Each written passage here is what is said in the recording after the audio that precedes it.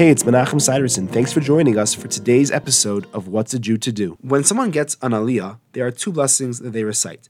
The blessing for before Torah reading is Asher Bachar Banu Mikol Ha'amim, V'Noson Lanu es Torah so, and the blessing for after Torah reading is Asher Noson Lanu Torah es Emes, V'Chaya Olam Nata B'Suchenu.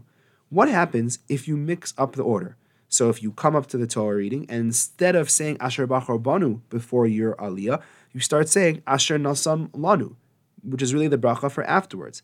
So, if you have not yet said Hashem's name in the concluding verse, Baruch Atah Hashem, Noson HaTorah, if you haven't said Hashem's name, then you should stop wherever you are and continue with the words Asher Bachar Banu. You don't have to restart the entire bracha. So, for example, if someone would have said, Baruch Atah Hashem, Elokeinu melech haolam, Asher Noson Lanu Torah Emes, and then they realize they should just continue with Asher Bachar Banu Mikol Ha'amim, V'Noson Lanu es Torah so, Baruch Atah Hashem, Noson HaTorah.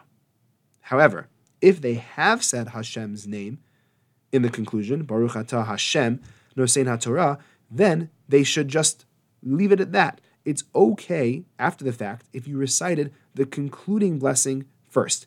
And the way to fix it then is that after the Torah reading, your conclusion will actually be reciting the first bracha instead. So you'll recite Asher Bachar Banu after the Torah reading. Thanks for joining me. I look forward to seeing you tomorrow.